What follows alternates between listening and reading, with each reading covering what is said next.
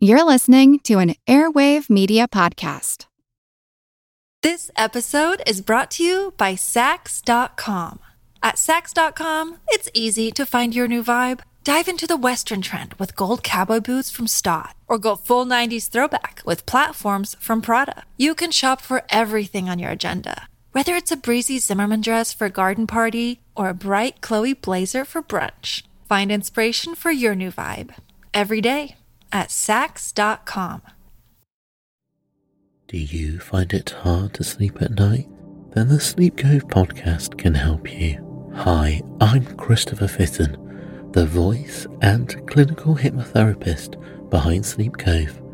Sleep Cove features sleep hypnosis, meditations, and bedtime stories, all designed to help those of you who struggle at night to achieve a restful and peaceful night's sleep. Search for Sleep Cove on Apple Podcasts or Spotify and see why Sleep Cove helps millions of people sleep deeply all night long. But somewhere where we need the reminder to be our best self, because right. I don't feel like Mrs. Noon needs a reminder to be nice. Yeah, I don't feel like she does either. I feel like I need that. Yeah. So maybe it's good she hung it so that when I walk into her office, I can see it and it's behind her. I feel like who art Ed? We'll try to splice it. Who art it? Mr. Wood art Ed me. Good. Either way, it's ambiguous. It works on so many levels. I know. That's off to a great start. Okay, so welcome. Today I am talking with Mrs. Pradle about a local artist and someone you actually know personally. Yes, I do. Bobby Cyr, C-Y-R, but pronounced Cyr, correct? Mm-hmm. Now for our in situ segment. It just gives us some context. It's about the artist and where this came from. It's the fancy way of saying that. Where this all came from. She does really interesting prints using a little bit of a watercolor technique, but also that handmade lettering that is so popular right now. I see this, like, what I like about this, and the reason I'm really glad you brought this into me is because it feels contemporary, not just because of the fact that obviously she is a contemporary artist, right. Still, living and working amongst us and making art today, but it's a style that I feel like I see in Pinterest and Instagram, that calligraphy is having a moment right now. People are loving a lot of that hand-done lettering on different artworks. We're seeing it all over the place right now. I actually think it even stems from the big journaling craze right now. People are doing journals and lettering and illustrating their day. And I think it stems a lot from the therapeutic coloring books. It does. And that is another wonderful trend that we have seen, I'd say probably the last 10 years or so is when I became really aware of like the adult coloring books outside of my like learning about art therapy, but like just right. in the out in the wild, in the everyday, people using the adult coloring books. But it is very soothing to be making that stuff and to be doing stuff hand done. It's very satisfying to see someone doing that so well. Like I actually can watch videos of like artists making their work, just seeing the lettering being formed, or to watch, like, you ever see someone like sculpting on a wheel? It's like, yeah. Oh, it's so satisfying to see those minor little movements have such a big impact on the clay. That's right. I have like half my students want to just stand around and watch me cut through the clay bricks with the wires and stuff like that. There is something about that, though, the clean cut with the wire. I know. Like I say, it's very satisfying to see that stuff. People that churn wood. Yes. Blow glass. Yeah. It's like something out of nothing. It is. And you said and that therapeutic element you said was very much impactful on her artwork. I always like to start by talking about the context. And in today's world, we see a lot of people appreciating the handmade. And I think part of the reason for that, and this is just me speculating wildly with absolutely zero research to back it up, but the world seems to be changing at a faster pace, like an increasingly fast pace. Like it's exponential growth and change. That's true, and I think there's some research on it. And I think I have read a long, long time ago that in times of upheaval, people tend to gravitate more towards art that feels stable. And so in times of great tumult and chaos, people tend to gravitate towards like music. We find Right. that a more predictable verse, chorus, verse structure and time signature and everything seems to become more popular. And, the indie experimental stuff is less popular in times of sort of more chaotic things. And I think that general appreciation of the handmade, satisfying calligraphy, the watercolors, like we're seeing all of that stuff really having a moment. Just like, in other design trends, we're seeing more appreciation for craftsman style in our homes, with the butcher block coming back, farmhouse sinks coming back. And we see like her artwork, it has a very positive and stable message that's comforting. That's true. And I think in times of turmoil, you like the things that are predictable. Yeah. Because there's so much that's unpredictable that you fall back on that. And I think the therapeutic aspect, if you can find something that relaxes you, is a gift to yourself, really. Yeah. And thank you for finding a way to take what I was grasping at and like distill it down to a thread that people can actually follow, But I do think, and it's not just like tumult and chaos, because like as chaotic as the world seems in a lot of ways, if you follow the news, it's actually the safest time in human history that we've ever had. You know what I'm saying? The message is different that's sent, though. Yeah. But the other thing is like just the rate of change, positive or negative. Like we have, learning machines in our homes now. Right. You know what I'm saying? Like that was not a thing even just 10 years ago. You can start your dinner with your phone. Yeah, and all of that, you can unlock your home from your phone. Right. And, you can turn on surveillance cameras to see what your dog's doing while you're away, which is delightful in some aspects, but it is also just a shift in the way that we live our lives. Right. And so and I think that's why in this moment, there is such a rise and surge in the artisanal, the handmade, the handcrafted, and the appreciation for those older older sometimes has such a derogatory More context. traditional? The more traditional and sort of timeless elements of art and craftsmanship. And it is satisfying to see that, and there's an appreciation for that. So there's something super special about knowing that somebody took time and made it with their hands. Yeah. You see it a lot of places, too. I know people are really drawn to craftsman-style homes now. Oh, but yeah. it's the craftsman style is all that feeling of handmade. Yeah. And it leads me, it's actually building perfectly off our last episode, because we were talking about the arts and crafts movement in Carl Larson's work and the skepticism of technology, partially because, wallpaper was killing people back then, but they made it with arsenic. They had it didn't work out well. No, doesn't work out well. But yeah, William Morris thought it was fine. Don't worry about the arsenic. There's a lot of things we thought were fine. I know. Asbestos ceiling tiles. Lead and lead in the paint. Yeah, it's fine. Yeah. This episode is brought to you by Sax.com. At Sax.com, it's easy to find your new vibe. Dive into the Western trend with gold cowboy boots from Stott, or go full 90s throwback with platforms from Prada. You can shop for everything on your agenda, whether it's a breezy Zimmermann dress for a garden party or a bright Chloe blazer for brunch. Find inspiration for your new vibe every day at Sax.com. Do you find it hard to sleep at night? Then the Calm Cove podcast can help you sleep deeply all night long. Calm Cove has deeply relaxing meditation music and ambient sounds like ocean waves and crackling fires. All of our episodes are designed to help you relax and to fall asleep fast. Calm Cove is brought to you by the team behind Sleep Cove, the sleep podcast that consists of spoken word hypnosis, meditation, and stories.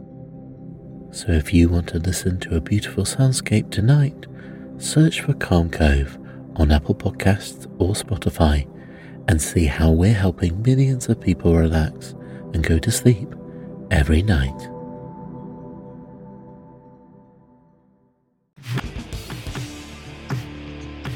Now for our in-gallery segment, we're going to have a discussion looking more carefully at one piece. So I always like to start off when we look at a work of art the same way we read anything. Just first, what do you see? What stands out? Literally what's in front of you? I see first the background. It's got a purple and blue sort of watercolor background, and it's almost in the shape of a heart to me. It is almost in the shape of a heart, although honestly to me, the connection I didn't have was with a heart. It feels to me like just those gas clouds in outer space. Like it feels to me like the kind of thing you'd see in the Hubble Space Telescope. And I do see this sort of large watercolor background taking up, 50, 70% of that negative space. And it feels like it's growing organically out of an open book. We see the spine of the book, we see the pages curling out, and we see between basically the pages that it is open to, we see the watercolor shape tapers off as if it is growing out of that book. And we see some interesting paint splatters going out from there in the remaining negative space.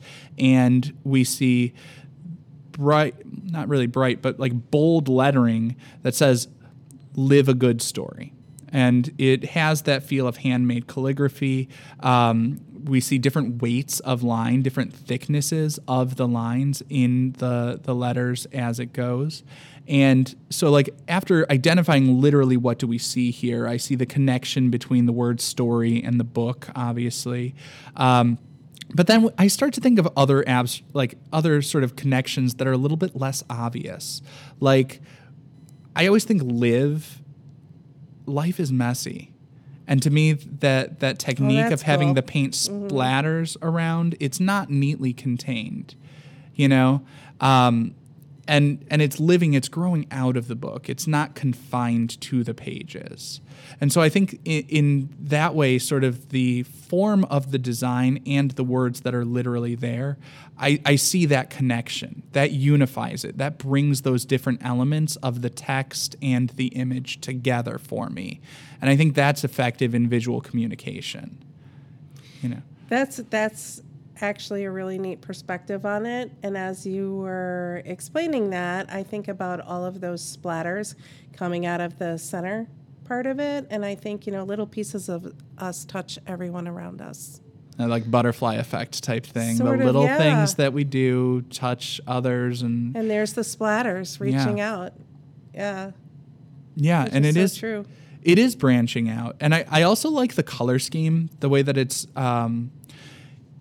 that nice sort of teal and purple and blue. It's an analogous color scheme. It's all cool colors. I feel like towards the top, the purples and the dark blues behind Live, it's a little lower contrast than I would have necessarily chosen myself. I kind of wish it would just the slightest bit lighter in that area. To make it pop a little more. Yeah. But, that's kind of my nitpicky critique of stuff, is just because I don't want it to, I can't make this just, oh, it's great. I always have to find something wrong with everything. That's okay. Finding fault in others makes me feel better about myself. Nice. I'm a monster. What, you didn't know that? And if you look at it, we're only in the middle of the story. We're always only in the middle of the story. I know, because half the book is still not written in the picture, so that's cool. That is cool. That is, and that's the kind of thing that it's one of those detail things that I think separates a person who is a very strong artist from somebody who is just playing around with it. You know what I mean? Like she obviously has put that thought into the details of not just, well, it's a book, but where should the book be? And the book is not centered in the image. I like the fact that it is, you know, a little bit off center. It's not just on the bottom sort of like third, give or take. It is a little bit to the right. There's a little bit of a slope to the spine of the Almost book, like which it's creates a flying. sense of movement. Yeah.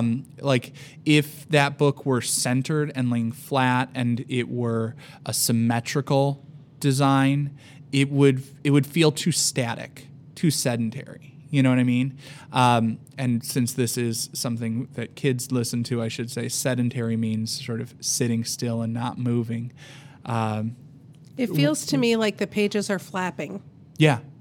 Because When I look at well, it. because they're not together. Right. It's not like the way that I would typically do a cartoon book where it's like the shape of the pages and then just lines inside. Each page is an individual brushstroke that is generated, which creates a little bit more movement and difference between them. I'm always amazed at all the thought that goes into it because you can just look at a piece and just go, yeah, it's a nice piece. But when you really read it, Yeah. there's just so much that goes into it. That's what fascinates me about artists and people that find talents. I forgot one thing. I always ask, Yeah. where does this piece belong? Where does it go? Yeah. It's in Laura Noon's office. Such an easy answer because you commissioned it. But it could hang anywhere. I would hang that piece in my foyer. Yeah. And, you know, for my family, remember, you're writing your story every day. Yeah. I mean, I just love the theme, and that's what drew me to even think about having it done. But it was done Yeah. for her office or home, but she has it above her desk so anybody that comes in can see it. See, I feel like it should be in a library. Live a good story. Put down the books, nerds. Go live a good story. Don't just read about it. I feel like it. I feel like I should being in a explain that was li- being sarcastic. I'm joking. But I feel like putting it in a library is too predictable. Like, No, I was joking with I that just know. because, you know, I like to say horrible things. I appreciate that you understand when I'm joking because so many children just think I'm a monster. No, to me this feels like it should be more like I want to see this out in a public space. Like I want to see something like that out. Like when we see something that encourages us to be our best selves, I kind of True. want to see that where people are less inclined to be their best self. I want to see that like high school floor, like when you walk in, right on the floor, live your good story today. I want to see this like under an overpass. I want to see this like Oh, that'd be cool. out, Almost out, out in a graffiti-like. park. Like yes, like graffiti. Like I want to see something that it like this to me. A word like a text artist that I really like is Morley, and Morley is a graffiti artist, but he does stuff that a lot of times it's kind of funny. A lot of times it's very uplifting. Like he's done pieces that just in big bold letters, I promise you're more than just a waitress, or it will get better. It just has to. Or we see like give up crossed out to get up, putting something positive out there where people really need it. That's what I want to see. I want to see something like this. You're riding the out in train the into the street. city, and there it Yes. is on the side of a building to Yes. remind you, Yeah. hey, you get a choice today about your story. Yeah. And now for our in-studio segment. In studio. Think about what strategies are working. Take it. Good Make it artists your own. copy. Great artists steal. Just go ahead, steal this art. Make it your own. These are the takeaways. This is what you can apply to your own work. So do you want to go first or shall I? You can go first. Okay. So the first thing that I would say, a lot of students don't really know how to make that good calligraphy, that hand lettering. And I see a lot of students try with markers and things like that. But to do it well, you need not your ordinary marker, which comes to a point. You want a chisel-tipped marker. Something. When I say the chisel-tipped markers, I'm talking about things that have that flat edge. The flat wide edge. Yeah. And you want to hold that at about a 45-degree angle. And that's the kind of thing that like older students will probably understand. The younger students probably wouldn't, because we're talking about visual arts in an audio medium. Right. That's great. But if you hold it at about a 45-degree angle and consistently keep it at that 45-degree angle, that's what causes the line to shift from a thin line to a thicker line and get gradually, like depending on which direction it's moving. So you want that chisel tip, that wider edge, and held at about a 45-degree angle. So that would take a lot of practice. I know in primary grades we're just working on the correct pencil grip to Yes. write letters. But I have seen a lot of classes coming out about calligraphy classes, people. So there has to be an interest in it. Oh, there's a huge interest right in now. And I remember even doing my wedding invitations and trying to use a chisel. And I will say it was wider and thinner, but probably not where it was supposed to be. Yeah. And I feel like it takes a lot of practice. It does, and especially like when you get really good at it and you're starting to use like the dip pens and stuff like that. I personally was not a fan of that because as a lefty, the way that I was holding it, it was bananas to see. Like kids would walk up and be like, "It is painful to watch you do this and contort your arm," like because it's like you're doing this little hook around everything. Yeah. It's ridiculous. But yeah, getting a good calligraphy marker or calligraphy pen with the chisel tip makes a big difference. So that's interesting. Do you think there are any calligraphy artists that are left-handed? Oh, certainly. Because they're so creative usually. Yeah. Well, the other thing is, you just got to find the right tools for you. Like I was in a small school where just like almost everybody was right-handed. They didn't really think about getting tools for lefties. So like I always had, so you just had to adapt. And this is again a product of the age where it's like lefties had those terrible scissors that couldn't cut anything. Lefties had like, the right-handed fountain pens that just like, you'll figure it out. And not enough space at the table because somebody's bumping into you. Yeah. Yeah. Arguably, it was the right-handed person didn't have enough space either. So correct. We all lost out on that one. Another takeaway you'd like to share? One of the takeaways for me would be just the process of creating the print. So when you paint the background, I wonder, like, how did she get the colors not to all bleed and turn brown? Yeah. Like mixing it. So, and painting them separately or together, blending them, but then giving it time to dry before you go back and you do the lettering. That's a good point about how to, two good points in there. So first off, how to not get it to bleed and turn brown. You might remember I said it was an analogous color scheme. So, an analogous color scheme is colors that are essentially next to each other in the rainbow. So like blue, green, purple, those are colors that are going to blend well together. The way it turns brown is when you mix opposite colors. So if it were blue and orange together in there, that's all going to bleed into like a brown, or it's going to muddy up the colors. So if you stick to colors that are next to each other in the rainbow, that's going to keep things nice and bright and bold and looking good. The other thing you said was let it dry and then go in and do the lettering. That's a really good point. I think it's hard not to move on to the next step when you know where you want to go. But taking the time to do it right, slow is smooth and smooth is fast. Right. If you don't have to remake the whole piece because the lettering, smeared as it was going into the wet paint. Working wet on wet is very difficult, especially when you're trying to get fine lines and details. Paint the background, let it dry.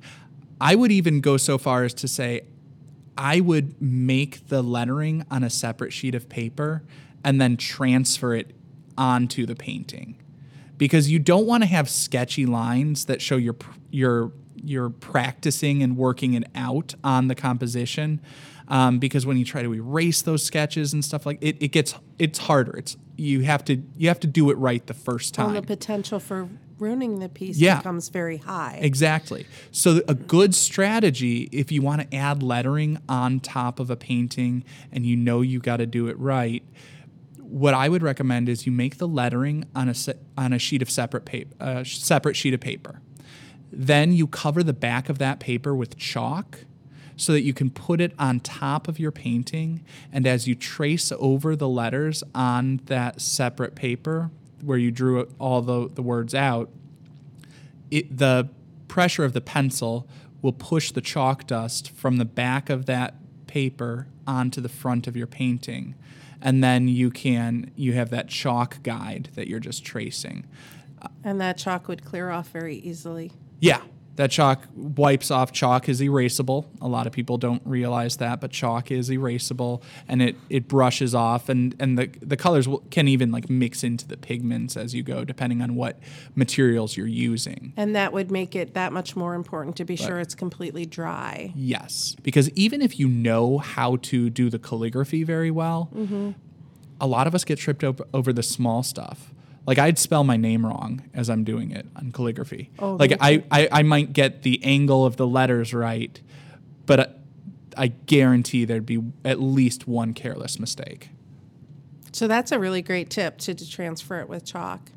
One of my other takeaways is less is more. I noticed that she didn't try to cover every single inch of the canvas with color. She used it in creative ways, but she didn't try to completely cover everything. And sometimes I have a hard time knowing when to say that's enough. You keep trying to add and add and add. Yeah, and building off that, what she's recognizing is that the negative space, the empty spaces around that painting, has a function. She utilized that space well. I would say she utilized the entire canvas really well, but using the entire space is not the same as painting every inch of that space. Realizing that the blank spaces create contrast to separate from like the overall painted spaces, to leave room for those splatters. You need something else around it, and I think that is a good point, is balancing the positive and the negative space, utilizing the whole space, but not necessarily covering every space. Right. Well, thank you so much for taking the time to join me today. Thank you for having me. I never know how to end this, so just podcast done. Until next time. Until next time, when I pretend I know what I'm talking about. It's not like I do this for a living or anything. Right. Man, can you imagine how bad it'd be if I had to explain about art professionally? Ugh.